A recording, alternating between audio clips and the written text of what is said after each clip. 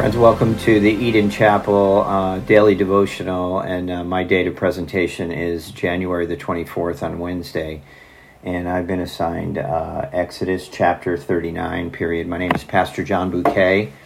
Aaron Case, my good friend, brother, colleague in ministry, is one of the young men that has grown up at Bethel in Savannah, Ohio, and so his invitation is my honor to speak to the audience of Eden's Chapel, and I'm very thankful for what you all are accomplishing in ministry and church development and discipleship and ministry outreach. So I have this high honor to serve you and bless you and minister to you from Exodus 39. So if you turn your Bibles, and I'm going to give a little summary of the chapter, purpose of the book. You can take some notes. I would invite you to do so. There's not a lot to write down, but I'm going to give a summary of the 43 verses of Exodus 39 right after I pray. So please join me. So thank you, Father, for the members of Eden's Chapel and those who are listening beyond that body to this podcast. We ask, Lord, that you would bless the words of our hearts and the words of our minds, and most of all, that we would agree with you that your word is true and it's right, and that, Father, it has something for our practical lives every single day. So open our eyes today. Help us to see Exodus 39 as something even practical as we look back over the history of Israel. In Jesus' name, amen. So turning your Bibles to Exodus 39, and I'm going to break it down in several sections. Let me instruct you that chapters 28 through 39 of Exodus is where God gives Moses instructions to prepare the people for their tabernacle worship. And this whole section from the 28th chapter to the 39th chapter that we're going to complete tonight is the preparation for the priestly garments and all that will be done in the service of the worship of Jehovah God. There's four purposes. You can write them down quickly. It'll make sense quickly. Four purposes for the book of Exodus. One, it's a record of Israel's birth as a nation. Number two, we see that God divinely protects this people and his nation by giving them direction and provision through all of their journeys. The major theme of Exodus, write down the word redemption. It is in redemption that Israel is birthed. Israel is exited, or exodus out of Egypt after the death of the firstborn. So blood has to be shed in order for new life to be given. And we also know that Jesus Christ is the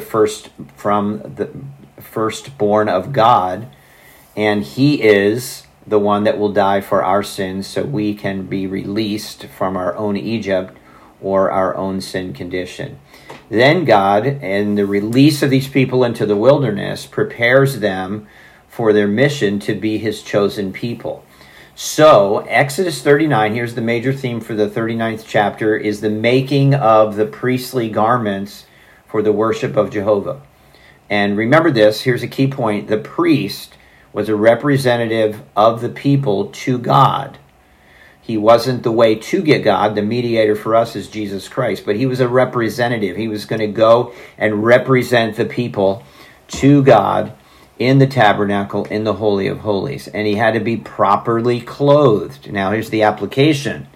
Jesus Christ is our high priest, clothed in his own robe of righteousness. His ephod, or his breastplate, has not just 12 tribes on his, but written in the heart of God is all the peoples of the world. God died, Jesus died for all of us. So, verse 1 is a key thought. Ready? This is the verse 1. Of the blue, purple, and scarlet thread they made garments of ministry for ministering in the holy place, and they made the holy garments for Aaron as the Lord had commanded Moses. Here's the bottom line of application of this book and this chapter. Number one, whatever God tells us to do, we need to do it, even if it's just making clothing. So verse 1 tells us that people obeyed in the making of the priestly garments so they could have a great worship experience. And verses 2 through 7, and what I'm going to do is go through this section of this book and then show you that each section has a key verse or two or three verses. So if we look at verses 2 through 7, make a note. This is the ephod. This would be like an apron, a vestment that went on the high priest, and it was where the breastplate, which contained these 12 stones representing the 12 tribes of Israel, was attached. So this material vestment or apron that the priest wore on the outside of his robe was attached to the breastplate, which had the stones of the 12 tribes of Israel. The key verse is verse 6. And they set the onyx stones in enclosed settings of gold. They were engraved as signets are engraved with the names of the sons of Israel. So each stone that was on the breastplate, which was attached to a material vestment of the ephod, represented the 12 tribes of Israel. Verses 8 through 21, sorry we have to move so rapidly, 8 through 21 is the actual making of this 10-inch square, gold-plated breastplate that wore on the outside of the priest's garments attached to the ephod. 4 rows of 3 stones, each a precious stone representing the 12 tribes of Israel. Now here's where the key verse comes in. Look at verse 21 in your Bibles, Exodus 39:21. And they bound the breastplate by means of its rings to the rings of the ephod with a blue cord, so that it would be above the intricately woven band of the ephod, and that breastplate would not come loose from the ephod as the Lord had commanded Moses. So representing God, the priest would represent the people before the God of heaven in the Holy of Holies, having had a proper blood sacrifice and cleansing of his own sin. He went in there with the breastplate representing the 12 tribes of Israel.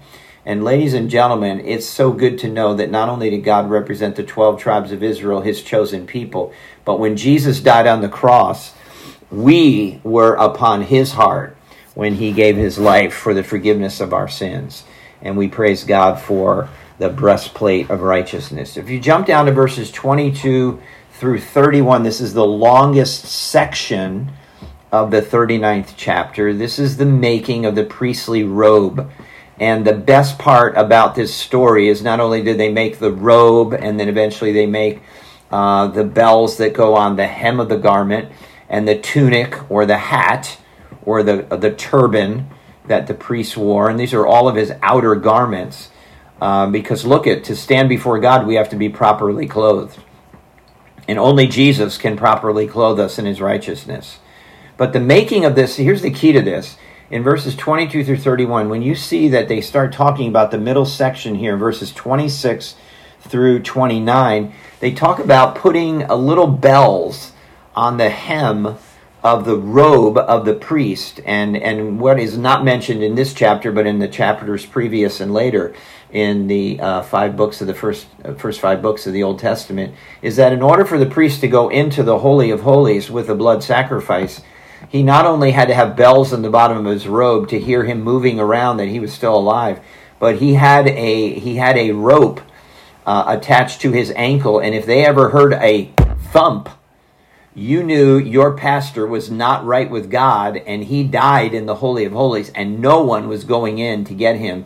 So they pulled him out. They retrieved him by this rope on his ankles. So the key to knowing that the priest was right with God was that the bells were ringing on the hem of his garment and the rope was moving around, indicating the high priest was properly atoned for in his own relationship with God, and he could then represent the people. Now, in verses 22 through 31, there's a lot of key verses, and those lot of key verses, or those many key verses, are important to understand. They're sewing the bells on the pomegranate hem of the priestly robe. In 27, verse 27 of 39, they're making the tunics. In 28, they're making the turban. In 29, they're making a sash that goes around the waist of the priestly robe. And the Bible says this, that in verse number 30, they made the plate of the holy crown of pure gold, and engraved on that plate was a statement, holiness to God, holiness to the Lord. This was engraved on the holy crown. And in order to you and I to understand that, ladies and gentlemen, when we go to worship, and we stand before the holy God, this is a holy event. And holiness is not something that we contain, but it's something that God shares with us through his blood, shed blood on the cross through the person of Jesus and his wonderful resurrection. The final section of this chapter for us to stay focused on is to look at verses 32 through 43. And let me tell you, the key verses of this section become verses 42 and 43, the last two verses of the chapter. But this is the summation, this is the conclusion of all the work that God had asked Moses to supervise from the 28th chapter to the 39th chapter. It's an announcement that all the work was completed, just as the Lord commanded Moses. It's sort of the accomplishment. It's sort of the finishing touches. So Moses was asked to supervise the work of the readiness of the tabernacle and to get the priestly garments ready for the temporary dwelling place of God as the people wandered through the wilderness. Or in other words, this was their portable worship center. And here's the best application. They were pilgrims. They were wandering in the wilderness on their way to the promised land. And the promised land was their finished, accomplished mission. And ladies and gentlemen, brothers and sisters in the Lord, friends of Eden's Chapel and beyond, we are pilgrims. Please understand your house is not your permanent home. This land that we live in, as great as it is not our permanent land. We are a people who is looking for a city whose builder and maker is God.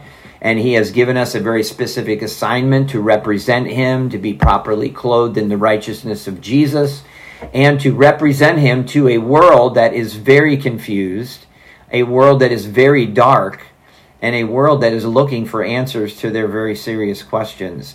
So here's how the 39th chapter ends as we finish this thing up.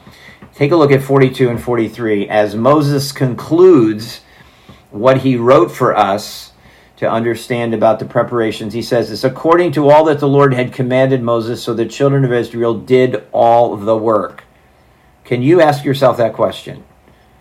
Are you doing the work that God has called you to do? Are you representing him at your workplace, in your homes? Are you raising your families for the Lord Jesus? Is your marriage a reflection of the beauty and the holiness of God?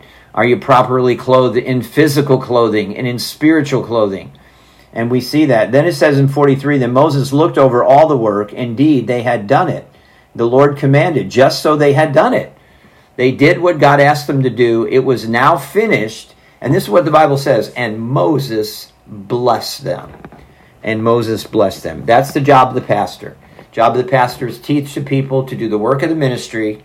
In doing the work of the ministry, we then become very, very excellent representatives of God to the people that we serve. We live in a world where they recognize we're properly clothed, we properly behave ourselves, and we are representatives for Jesus Christ. We're only pilgrims passing through, waiting for a city whose builder and maker is God. And so may I, as a pastor today, as a Bible teacher for this 15-minute session, and may I, as the voice of presentation for this particular devotional, may I bless you tonight. Thank you. Please pray. Father, we thank you for our friends, and we ask you, Lord, to bless our brothers and sisters in the name of the Lord Jesus Christ, and that you would use this 39th chapter, as long as it is, Father, to make an application to us personally, that being properly clothed as believers in the righteousness of Jesus Christ by faith, because of the finished work of Jesus, then we can be representatives of Jesus Christ in this world to a world that is watching and needing a Savior like Jesus. So I pray your blessings upon these dear brothers and sisters today in Jesus' name. Amen.